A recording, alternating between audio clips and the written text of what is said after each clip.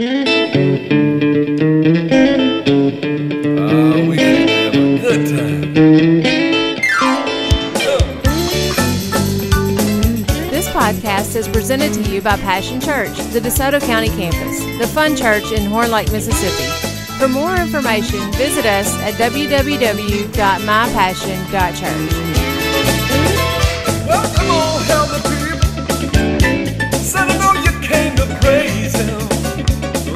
Go ahead and turn in your Bibles to 1 Corinthians 13.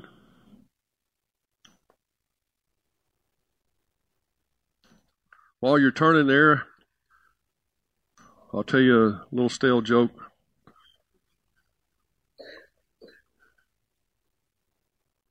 There was a fella that died. He went up to heaven at the pearly gates, and St. Peter was there. He said, "How did I get in?" St. Peter says, "Well, we're on a point system here. You get 100 points, we'll let you through the gate." The guy says, "Well, how do I get points?" Peter says, "Well, you tell me the good things you did on the earth, and I'll tell you how many points you get. And if you get 100 points, you can come on in." So the guy says, "Okay, well, I was married to the same woman for 50 years. Peter said, "Wow, that's awesome. 2 points. The guy said, 2 points for being married to the same one for... Well, I was a deacon at my church for 25 years. He goes, "That's great. Good job. You get a point for that too." He's like, 1 point for 25 years? Do you know I started the soup kitchen down there at the center. Been working it for years. Great job, fella. Another 2 points. This guy's like, "How am I going to get 100 points?" He said, "At this rate, it'll have to be the grace of God for me to get in." He goes, "Bingo, 100 points. Come on in." Because that's the only way you're getting in, by the grace of God. He was just kidding about them points you thought you was getting. Are you there yet? 1 Corinthians 13. Some of you have well worn the path to 1 Corinthians 13, hopefully. If you're living a beautiful life of love, you know how to get to 1 Corinthians 13. Let's just say it like that. Verse 4. Love is patient and kind. Love is not jealous or boastful or proud or rude. It does not demand its own way. It is not irritable, and it keeps no record of being wronged. It does not rejoice about injustice, but rejoices whenever the truth wins out. Love never gives up. I didn't realize, but I just prayed that, didn't we? We're never giving up. Love never gives up, never loses faith, is always hopeful, and endures through every circumstance. Sometimes when I say turn to 1 Corinthians 13, I can hear almost audible groans. Oh, we're going to preach about love again. Here we go. Yet still more people can quote 1 Corinthians 13 than can demonstrate it. So until we're all demonstrating it, keep that path open. 1 John 4:8 says, "Anyone who does not love does not know God, for God is love." That kind of blows the way I saw love out of the water there. I mean, I thought love was an emotion, a feeling or something, but God himself is love. So you want to know what love looks like? Go back to 1 Corinthians 13. You want to see what a picture of God? You want to see another picture of God? Turn to Hebrews 1.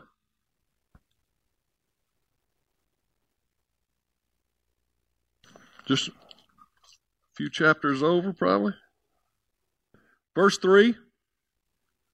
The sun radiates God's own glory. And it's not talking about the S-U-N sun. It's talking about the S-O-N sun. It's talking about Jesus. He radiates God's own glory and expresses the very character of God. So it's saying when you see Jesus, you see God. Is that correct? Jesus came to the earth so that we could have a tangible expression of an invisible God. He shows us God's glory, which is God's goodness, and He shows us the very character of God. And so if God is love, what is God's character? So we want to know what love looks like. Who do we look at? Jesus. We can't see God. We hear about God, but if we want to see Him, we see Him in the face that is painted for us in the New Testament, in the face of Jesus Christ. And it says He sustains everything. You see, you remember in the beginning, God created the heavens and the earth. And then Colossians 1:16 says that everything was created by Jesus and for Jesus. So Jesus was the one that spoke the word in the beginning. He is the great I am. He and the Father are one. And He sustains everything by His mighty power of His command. By the mighty power of His command. So His command created everything. His word. And so, what is His command to us? To love. To love Him and to love one another. You see how this is tying all together? God's love is the most powerful force in all of the universe. Sometimes it looks like love is being defeated, but love never is. Sometimes it looks like in the natural that love is being crushed and abused, but true love never loses. And you're either working with love or you're working against it on this earth. There's two types of people. There's dead and dark and alive and love. And so the whole earth had turned dark at the sin at Adam. But even so, God already had a plan to bring light back into the world, to bring love back into the situation. Now, there's typically three types of responses to God's love in this world that I could think of. Three types of responses, and you find all three, I found, in the parable that Jesus tells about the prodigal son. Those three types of responses I've classified as demonstrating God's love, rejecting God's love, and confused by God's love. What? What was that? You just don't understand it. You're demonstrating it, or you're rejecting it, or you just don't understand it. Three responses to God's love. In the parable of the prodigal, the parable of the prodigal son, you have a father who has a big estate, obviously. He's got servants and stuff. And he's got two sons, a younger and an older son. And I think it's in Luke 15. The younger son comes to his dad and says, "Dad, I want my inheritance now. Just divide up to me what's going to be mine." Now that's kind of rude, because that's not supposed to happen until the father dies. You get your inheritance. But what he's saying is, I want mine now. I don't care if you're still alive. I want mine. You're dead to me. Give me my inheritance. I'm ready to go. Now notice, both of these boys are living in the house with their father. All right, so the younger son gets his inheritance, and the father goes ahead and gives the rest of the inheritance to the older boy. So he split the inheritance between his two sons. And then the younger boy packs his bags, and a couple of days later, he hits the road. I'm out of here. I don't care nothing about your little kingdom, Dad. I'm going to build my own. And he heads off to the big city, where he indulges in every kind of sin that you can probably imagine. He just wants to have fun. He just wants to do life. He's got his own ideas of what life is supposed to be about. Now, is this younger son, is he demonstrating love? Obviously not. Is he confused about love? Maybe, but I think mostly he's rejecting love. He's just, I don't want that. I want my own. I want mine now. And sadly, that's where most of the world is right now. 7 billion people on the planet. They claim maybe 3 billion or so is claimed to be Christians. But for the most part, people are rejecting God's love. So he goes on, and he has a good old time for a little while. I can imagine he's got him some friends down at the bar. He's buying rounds. He's doing everything that we don't even want to think about. It says don't even let it come to your mind what those kind of people do. So we're not going to talk about all that, but he's doing a bunch of stuff. Wild living. And guess what? It don't take long for your inheritance to run out when you live in wild. And at the same time, a famine hits the land. And so he's not only broke, he's hungry. And all these friends he thought he made down at the nightclub, they ain't his friends now that his checkbook is all run out. Now that he ain't buying shots no more. In fact, he's starving to death. They won't even give him anything to eat. He finds one guy that'll let him work, and he goes out to slop this guy's pigs, and he looks down at the pods that he's feeding the pigs, and his stomach's growling. I just wish I could eat one of those. How bad is it that the guy won't even let him eat the pig pods? I don't know what a pod is, but he's so hungry he wants to eat one of them. I don't know what it is, but the guy won't even let him eat none of his pig pods. See, I told you we're living in a world that don't understand any kind of love. So he thinks to himself, over the growling of his stomach, says, I'm going back home. Because even the servants at my daddy's house are eating good. And I'll tell Daddy I'm sorry. I'll say I've sinned against you and against God, and I'm not worthy to be called your son. Just let me be like one of your hired helps just so that I can eat. That's pretty sad, isn't it? It's like Esau gave up his birthright for a bowl of stew. You know, all that he had coming, was everything that he needed was there, but he left it. And then he comes back, and he's going to have to come back at a reduced rate. He's going to have to come back just as a servant. He's not coming back as a son.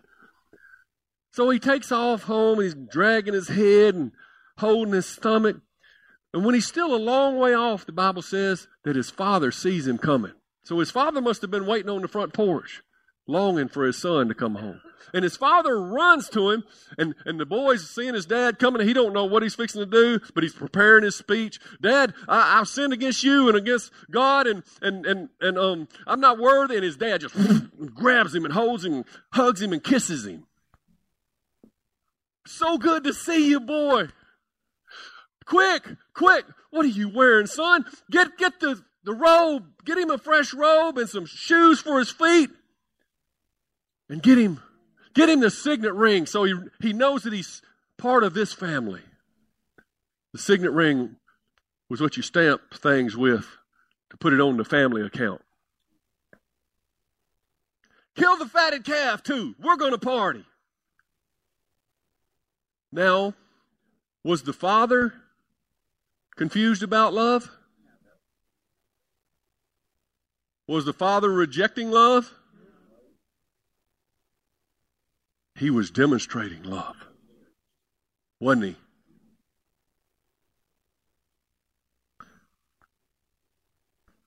Man, that's good to know. If you ever find yourself thinking that you're not worthy and you've been out about You can always come home. You can come back. The Father put that robe of righteousness back on your shoulders if you will humble yourself and come over that mountain. Come back home.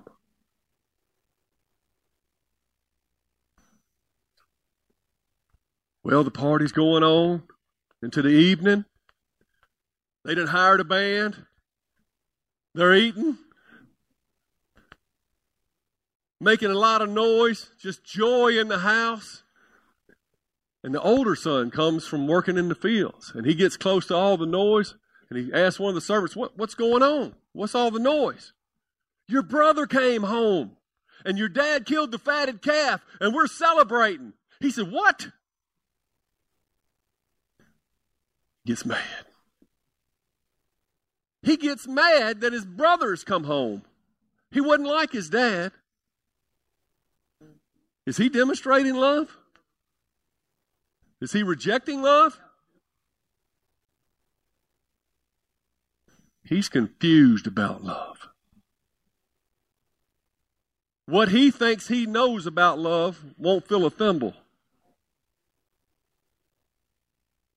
He's upset that somebody else has been shown mercy.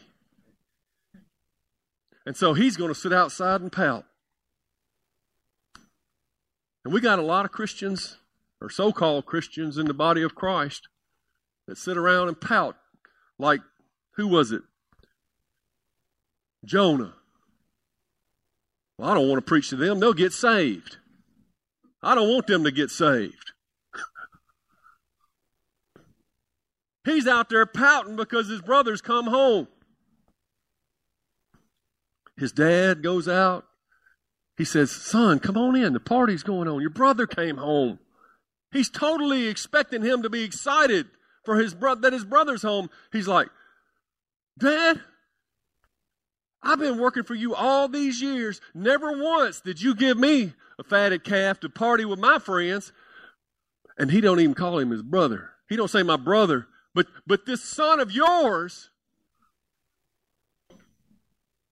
has been out partying with harlots and spent all his money, all your money, and you're going to let him come right back up in here. And the dad says, son, you've been with me always, and everything that I have is yours. See, the older brother didn't understand love. He didn't partake of the grace of God, so he didn't think anybody else should. He didn't live like a king's son. He thought he had to be out in the fields working for it. Now, there's nothing wrong with working. But God's like, hey, this life is supposed to be a celebration. You're supposed to partake of my goodness all the time. The Father says you could have had a party with your friends anytime. You just didn't ask me.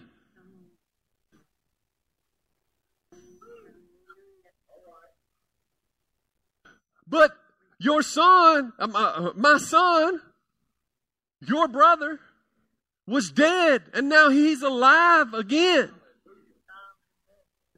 He was lost, but now he is found. And it is right that we should celebrate. Do you see? You got people who reject God's love. And that's probably most of us. If we look at our history, most of us probably at some point in our life said, I'm not doing it the Father's way. I'm leaving this kingdom. I'm going to build my own. I'm going to do it my way. I know best. Don't need all that love stuff. And you go set out to build your own kingdom. Whether you get into riotous living or not, I don't know. I did. And then you got some who have been in the church all their life, but have never enjoyed a minute of it. It's like a drag to them. Oh, I got to go to church. been in the kingdom all their life. To them, God is nothing but rules and regulations. Stern, never having fun. God is just this cosmic killjoy that shoots everything down that I want to do. I can't have fun if I'm going to be a Christian. And they want to make sure that everybody else doesn't have fun in their Christianity either.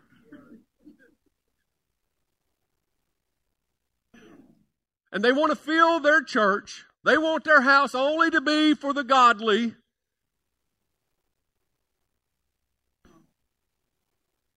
No, don't bring, they can't come in our church. You know where he's been? They're like the Pharisees. You mean Jesus is eating with sinners? Well, Jesus said, I didn't come for the well, I came for the sinner. I came for the broken. And the truth is we're all sinners and we're all broken. And he came for us all, and some of us don't recognize that we're broken.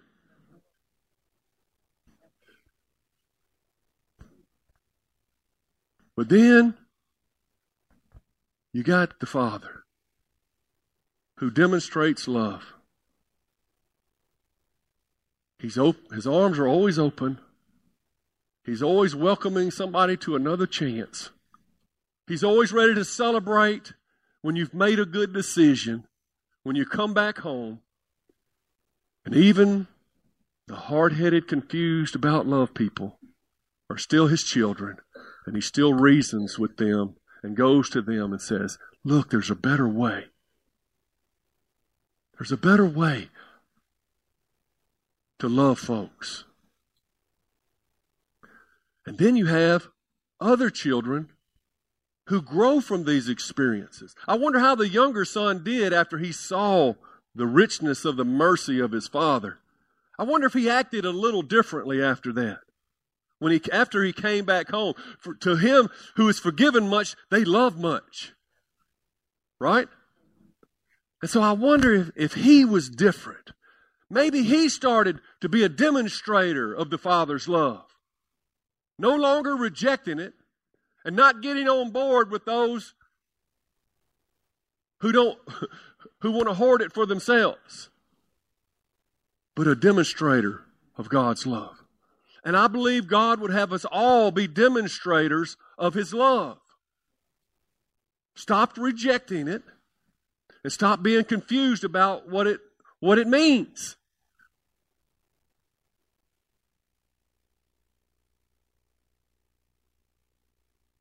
Rejecting love is the most common response. I thought about Zacchaeus. You remember Zacchaeus? Wee little man. He was a short little man and he couldn't see over the crowd, but he heard Jesus was coming by. Now he's a tax collector. Tax collectors are despised, and for good reason, because they cheated the people all the time. And so something must have been going on in Zacchaeus' life. He must have been saying, I'm tired of eating these pig pods. I've tasted all the money that I can have and the big house and everything. But there was a yearning in Zacchaeus' heart to see something more. He wanted to see over the crowd. He wanted to see Jesus, even though he was short-sighted all his life. And so he climbs the sycamore tree. He gets a different perspective. He wants to see Jesus. And guess what? When Jesus comes walking by, he notices Zacchaeus. He notices the change in Zacchaeus. And he goes up to Zacchaeus and says, Zacchaeus? Zacchaeus? Because Jesus had to stutter. No, just kidding. No, that's just me. But he said, let's go eat supper at your house tonight. And Zacchaeus said, what? And he jumps down from the tree and he leads Jesus and all his disciples, and they go to Zacchaeus' house. And they're eating and drinking, and Zacchaeus is running around making sure everybody's cup's filled and getting food together. And he's so excited, and something has changed in Zacchaeus. Because he's been short-sighted all his life, and he didn't know love. He had rejected love, but now love is in his house. And he can see love face to face, and something has changed in him, and he's like, I want this. And he just blurts out, Jesus, I'm going to sell everything I have and give half to the poor. And if I've cheated anybody, I'm going to give them back 4 times as much. All this stuff don't matter to me anymore. And love took a hold of Zacchaeus. And meanwhile, the Pharisees are out there saying, why is that man eating in with them sinners? Confused about love.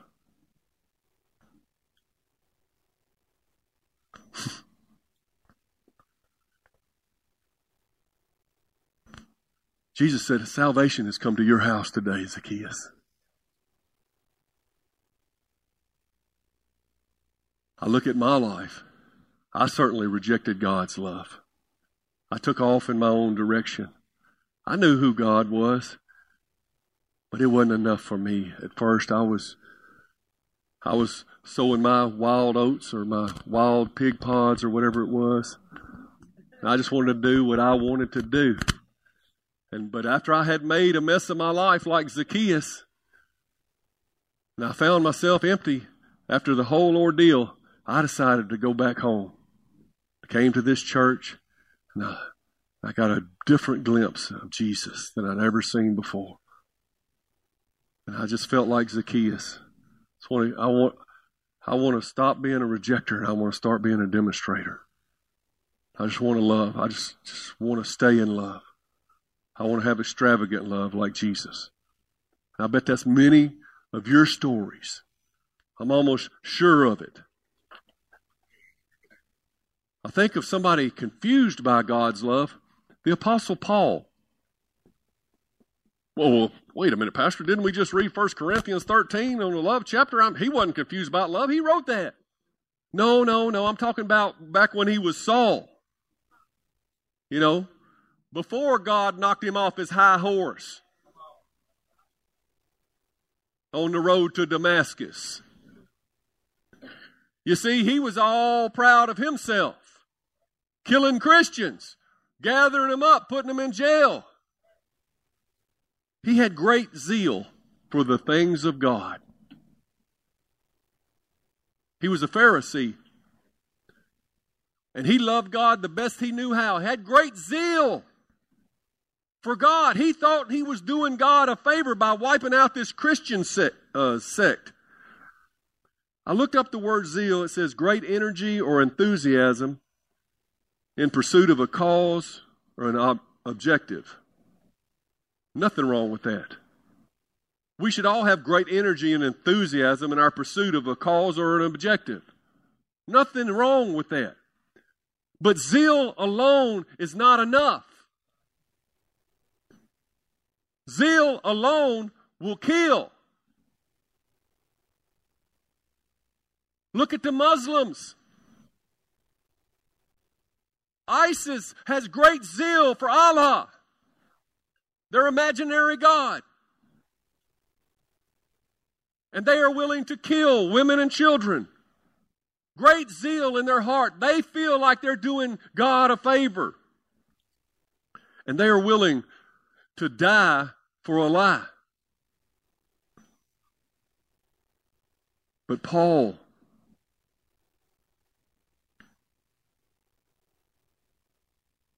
the Father's love cured him of his critical spirit.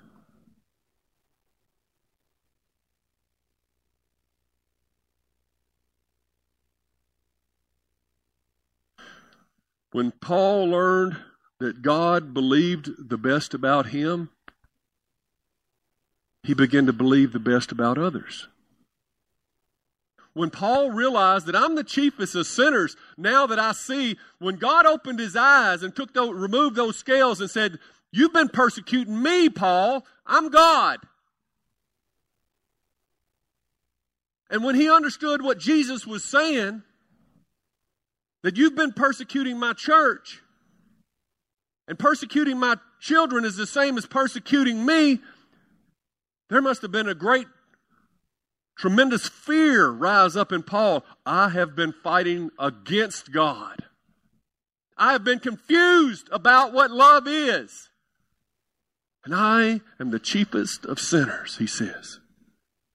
But when he saw the Father demonstrate mercy unto someone who had killed his children, he could not help but demonstrate that same mercy to others. And it radically changed Saul to the Apostle Paul as we know him, who wrote 1 Corinthians 13 by the inspiration of the Holy Spirit, who lived it by the power of the Holy Spirit in him. God put some real deal on his zeal. I think about James and John traveling with Jesus, and Jesus is on his way to Jerusalem, about to be crucified, and he knows it, and he's on his way. He wants to go through Samaria, and he sends some disciples ahead and says, see if they'll let us pass through or stay the night, or I don't know what they were doing, but something he wanted to make arrangements in Samaria, and they came back and says, well, we heard you was going to Jerusalem, so you ain't passing this way. Because the Jews and the Samaritans, racist, both of them, hated one another, racial issues of some sort, I don't know. But that really upset James and John. They're indignant. Jesus, you're going to let them do that? Let us call fire down from heaven. We'll get them. Let's do like, what was that old prophet? Elisha. Let's call fire down from heaven on them. And it says Jesus rebuked them. He said, you know not what spirit you're of, buddy. That ain't even close to what we do. That's not what love does. Destroy our enemies. We pray for our enemies. How are we going to reach them if we're trying to destroy them?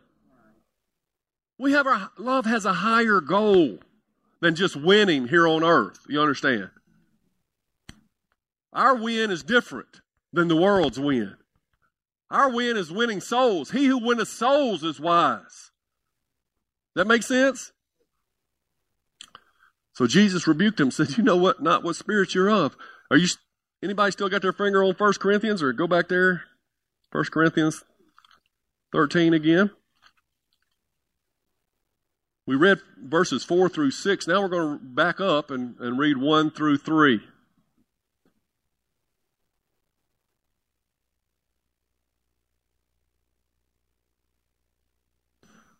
Apostle Paul was a quick learner. He says, if I could speak all the languages of earth and of angels, but didn't love others, I'd only be a noisy gong or a clanging cymbal. If I had the gift of prophecy, and if I understood all God's secret plans and possessed all knowledge, if I had such faith that I could move mountains but didn't love others, I'd be nothing. If I gave everything I have to the poor, sacrificed my body even, if I could boast about it, but if I didn't love others, I would have gained nothing. I'm glad you got theology. I'm glad that you can speak well. I'm glad that you read the Bible and you can memorize a lot of verses. I'm glad that you give of yourself and of your time and try to help people. But if you don't have love, you're wasting your breath and your energy and your time.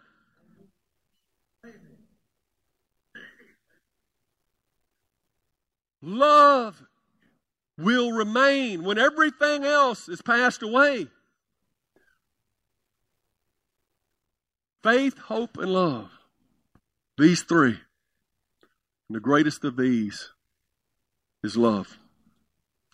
See, the good news is Apostle Paul, Zacchaeus, myself, all of us who've been rejecting God's love, and all of us who have confused God's love, God still wants to demonstrate His love. And we can too begin to reflect God's love like the dad in the parable. We can have mercy on each other. See, those who show mercy will obtain mercy. Why would you want to be critical and have a critical spirit about everybody you run into, pointing out their faults, thinking bad of everybody all the time? Do you want that to come back on you? Or do you want God's mercy?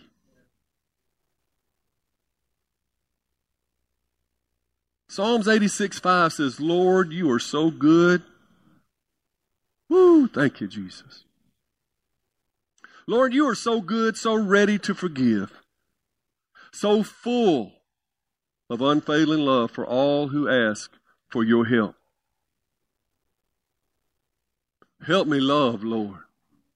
Help me love, Lord. Just ask Him. He's so ready to give for all who ask. Just ask Him, help me love, Lord. Help me take off these blinders and off these rose-colored glasses that see everybody else's sin but my own. Help me love, Lord. Help me forgive. Help me be merciful. Help me help folks. Help me speak the truth in love. See, the difference is you can speak the truth and you can cut somebody in two. But when you speak the truth in love, it's a good chance that it's going to make a difference. When we have our Passion Prayer here on Tuesday nights, we set the chairs in a circle. Many of you come. It is such an awesome time. Lately, we've been having a lot of newer folks, I don't mean new, but, new to the faith come. And I love that. Because what happens is, you're not going to grow probably anywhere faster than you are at a prayer circle where everybody here has come to give an hour of their time to pray for someone else. And I can imagine, I remember growing as a new believer when I would go to corporate prayer at the old Spirit of Life building. And I would see people praying for others. My mama got saved in a prayer meeting. They were praying for the lost, and she says, I think y'all are praying for me. And it touched her that people would take time out of their schedule to pray for someone else. And it makes people, it causes them to grow. The love just is. Greater love is this than no man than this, that He lay down His life for His friends. And people come on Tuesdays to lay down their life for an hour to pray for someone else. You want to grow in the things of God? Keep coming to the Next Level Wednesday, but make an hour on Tuesday. You will be surprised. Well, turn to 1 John 4:16.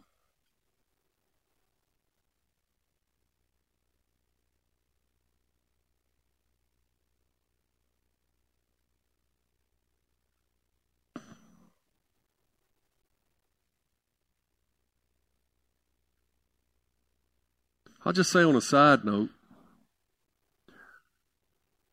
the Bible says don't be unequally yoked with an unbeliever. And I believe the main reason that we should not get married to an unbeliever other than that they're going to hell and we're going to heaven, that would be a terrible way to end your relationship when one of you dies, wouldn't it? But other than that, you may say, well, there's a chance that they could get saved or whatever. There's a chance that they could lead your children to hell with them too. Okay? But the main reason that I would think that you wouldn't want to get married to an unbeliever is because they don't know love. They're confused about God's love, or they're rejecting God's love. And they're going to act like the older son every time you get into a situation. They're going to love you good when they think they're getting what they want out of you, but the moment they don't agree with you, they're going to cut you to ribbons because they're only after self. Without love, they will always be looking out for their own best interest. So I don't know who that's for. But some of you single people or whatever, you better find somebody who has and understands the love of God, or you will always be the one giving the love and never receiving it. It said a man is incomplete until he gets married. Then he's finished. It's not in the Bible.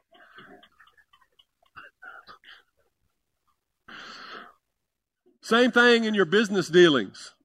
Don't go into a partnership with an unbeliever. He's out for himself. Unbelievers only know one thing: what's best for me. Anybody at 1 John 4:16? All that was for free. We know how much God loves us. I hope you do. I hope you do. I know you do. And we have put our trust in His love. I wonder if He can put His trust in our love. God is love. And all who live in love live in God, and God lives in them. You see, there's a house called love. And either you're living in it or you're living by yourself somewhere outside of it. And as we live in God, our love grows more perfect. So we will not be afraid on the day of judgment. But we can face Him with confidence because we have lived like Jesus here in this world. Such love has no fear because perfect love expels all fear. Say, expels all fear. See, when you're living in this love, you've got issues, you're afraid, you're worried about how it's going to turn out, you're worried about your salvation and all these things. The confused people about love, they're always worried about everybody else's salvation. That must mean they're worried about their own. But when you're living in perfect love, you ain't worried about it. You're thinking, ain't nobody can love me this much and send me to hell. If we are afraid, it is fear for punishment. And this shows that we have not fully experienced His perfect love. We love each other because He loved us first. See, He is the source of love because God is love. And we have to stay with Him. We got to stay all up in Him and Him all up in us. And we will grow in perfect love. And that will cast out all your fear for tomorrow, worries, anxieties, the fear of death, the fear of dying, the fear of I don't know if I'm going to heaven or not. Meditating, contemplating, and receiving God's love grows our love. And the more mature you are in these things, it's evident. Everybody sees the love that you have. They're like, wow. And the world doesn't have an answer for people who give so unselfishly. They don't know what the world.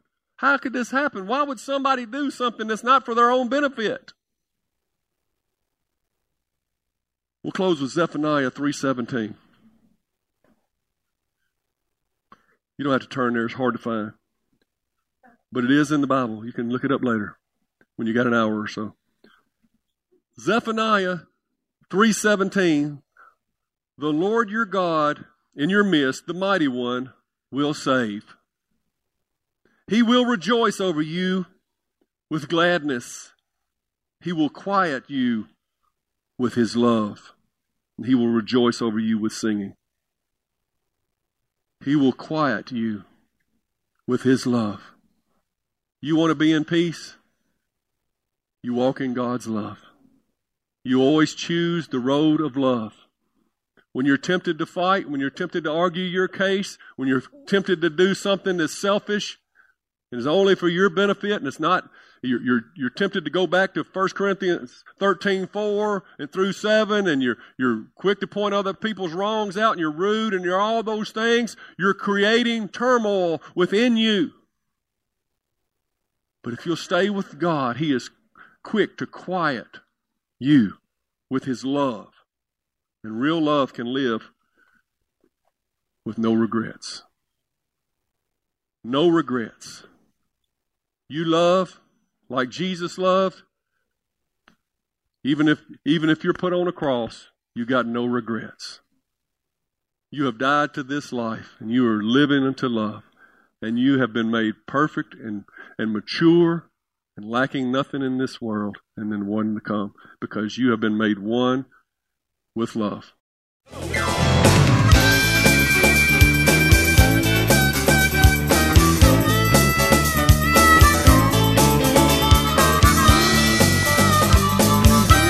Thanks for listening to the podcast today.